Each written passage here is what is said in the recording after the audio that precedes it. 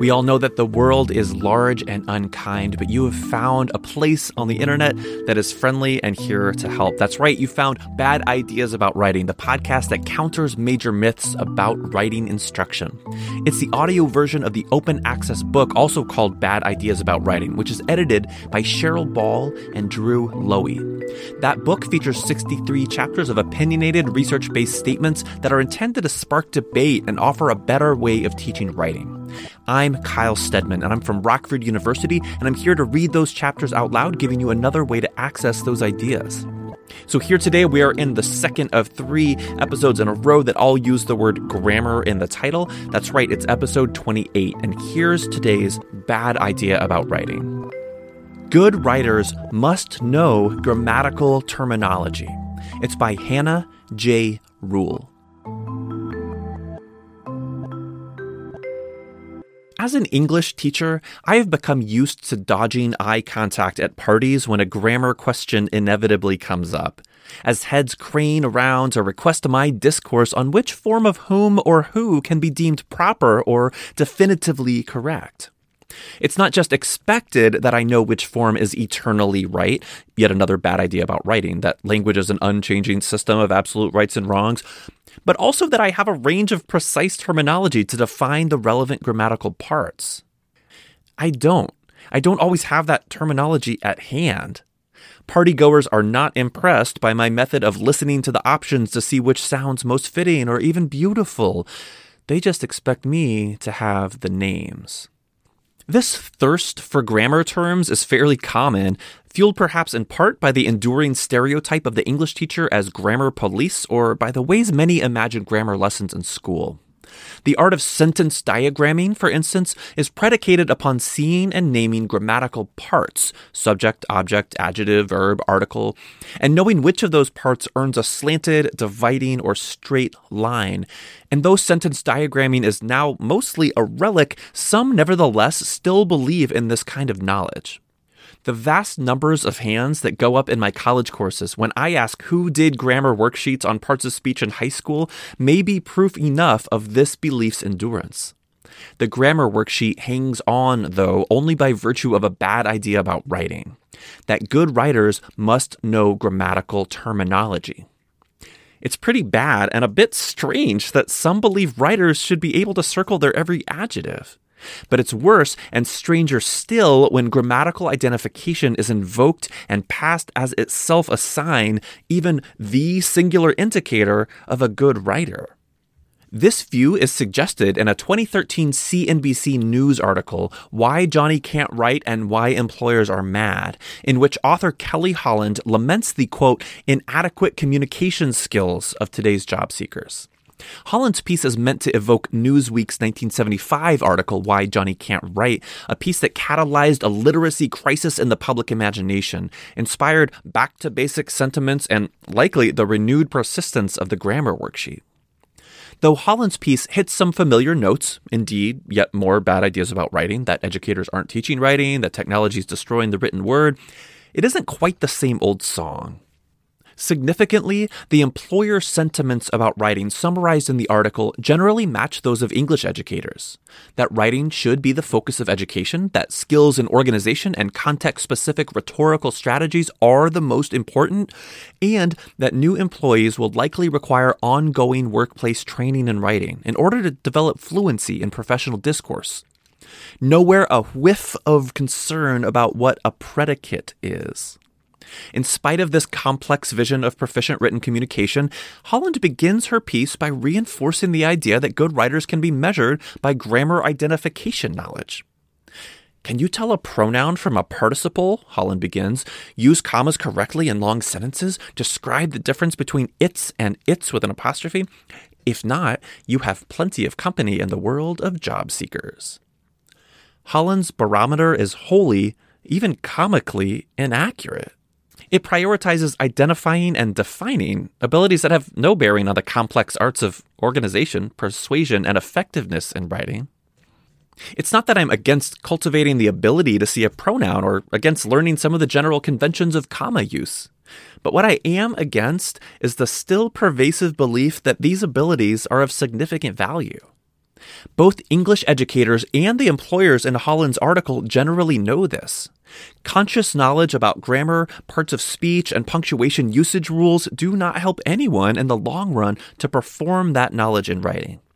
An effective writer cannot be measured by her ability to identify and define grammatical parts. This is not the same as saying that writers should never learn to identify direct objects or spot a dependent clause, but rather that this kind of knowledge is tremendously, detrimentally overvalued. For a long time, that is, hundreds and hundreds of years, grammar was studied without any concern for or interest in its relationship to writing proficiencies. As noted by Constance Weaver, a leading voice on grammar in English education, grammar was a matter only of mental discipline and social refinement for most of its instructional history.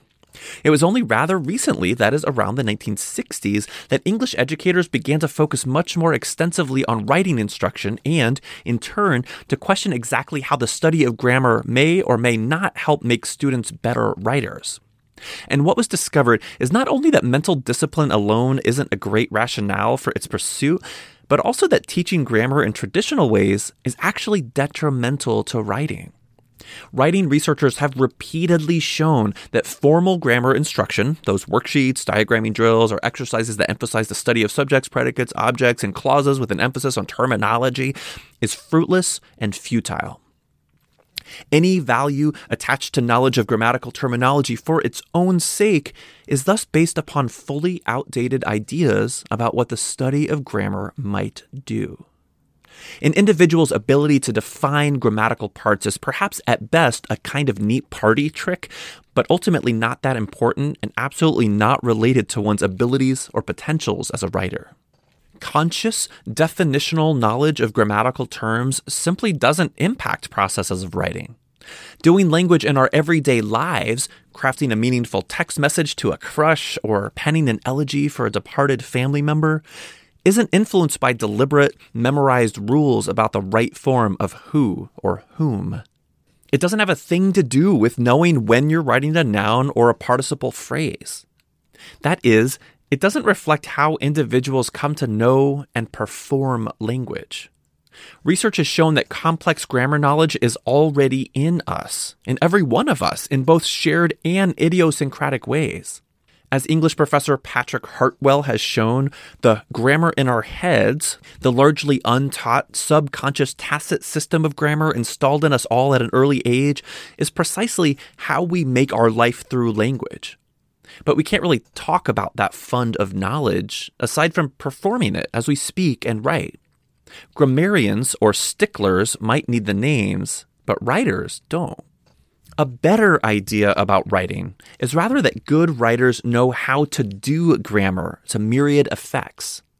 The most useful grammar knowledge is much less explicit than naming, formed through exposure to language and its many options, arrangements, and infinite combinations, and built upon our intuitive, tacit experiences with sentences.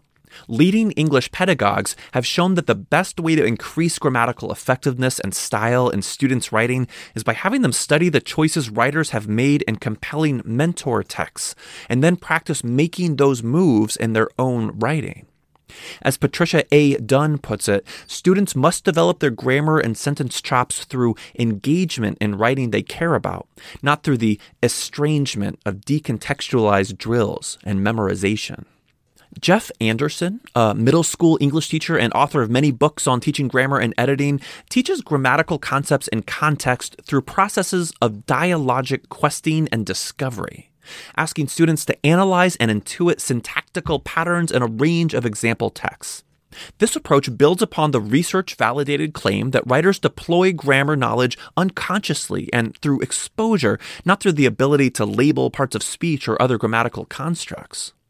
Being able to see certain grammatical concepts, like independent clauses or modifiers, is essential to the kind of discovery approach to grammar that others and I advocate. But any work on terms and identification is only valuable insofar as it helps writers meaningfully engage in the complex craft of writing. Perhaps what has ultimately kept grammar names alive in spite of the research about formal instruction is that writing teachers haven't much articulated the ways this particular kind of grammar knowledge doesn't matter. Once formal grammar instruction was debunked in our literature, some writing teachers have tended to, in Martha Cole's terms, avoid the G word altogether, suggesting instead that simply practice, practice, practice in writing is the key. But writing teachers do a disservice, too, if we think we can or should avoid grammar altogether. Grammar is an internalized, complex human system we all mysteriously acquire and continuously reshape through experience. And it's that rich experience with the magnificent systems of grammar, the discovery and dialogue about compelling examples combined with lots and lots of thoughtful practice in writing that matters and makes a difference to writing development, not grammatical terminology. Further reading. To learn more about classroom approaches to grammar that support writing development by prioritizing intuition, experience with language, and grammatical choices in the context of students' own writing, see especially Jeff Anderson's Mechanically Inclined, Building Grammar, Usage, and Style into Writer's Workshop, and his Everyday Editing, Inviting Students to Develop Skill and Craft in Writer's Workshop, both from Stenhouse Publishers, as well as Harry Noden's Image Grammar, Using Grammatical Structures to Teach Writing, Heinemann. Constance Weaver's Teaching Grammar in Context, Boynton Cook, also provides a detailed approach to teaching grammar through immersion, inquiry, and discovery in students' own reading and writing, an approach supported by a thorough history of grammar and the failures of traditional grammar instruction. Patricia A. Dunn's argument for engagement in meaningful writing experiences rather than estrangement through decontextualized grammar drills and memorization is part of a larger argument for authentic writing instruction. For more on authentic writing perspectives, see the blog Teachers, Profs, Parents, Writers Who Care. Hosted and maintained by a working group of the Conference on English Education, Writers Who Care features engaging posts emphasizing the importance of ownership, motivation, purpose, and real-world writing experiences. For another specific vision of teaching writing authentically, see Kelly Gallagher's Write Like This, Teaching Real-World Writing Through Modeling and Mentor Texts, Stenhouse Publishers. See also Martha Cole's article, Rhetorical Grammar, A Modification Lesson, English Journal, for more on failing to address the G word in teaching writing. Key words: grammar instruction, grammar, pedagogical grammar, rhetorical grammar, writing instruction.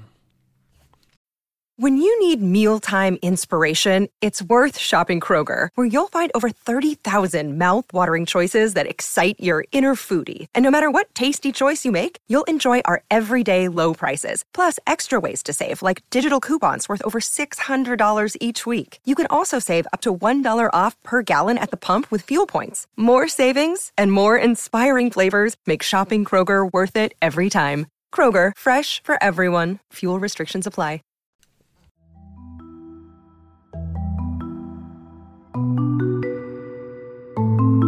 You just heard the bad idea about writing. Good writers must know grammatical terminology, and it's by Hannah J. Rule. And in 2020, I got this updated bio from the author. Hannah J. Rule is Associate Professor of Composition and Rhetoric in the Department of English at the University of South Carolina. Her teaching and research focuses on the teaching of writing in post-secondary contexts, composition theory, and disciplinary histories. She's the author of Situating Writing Processes 2019, a new take on the trajectories of the process paradigm in composition studies.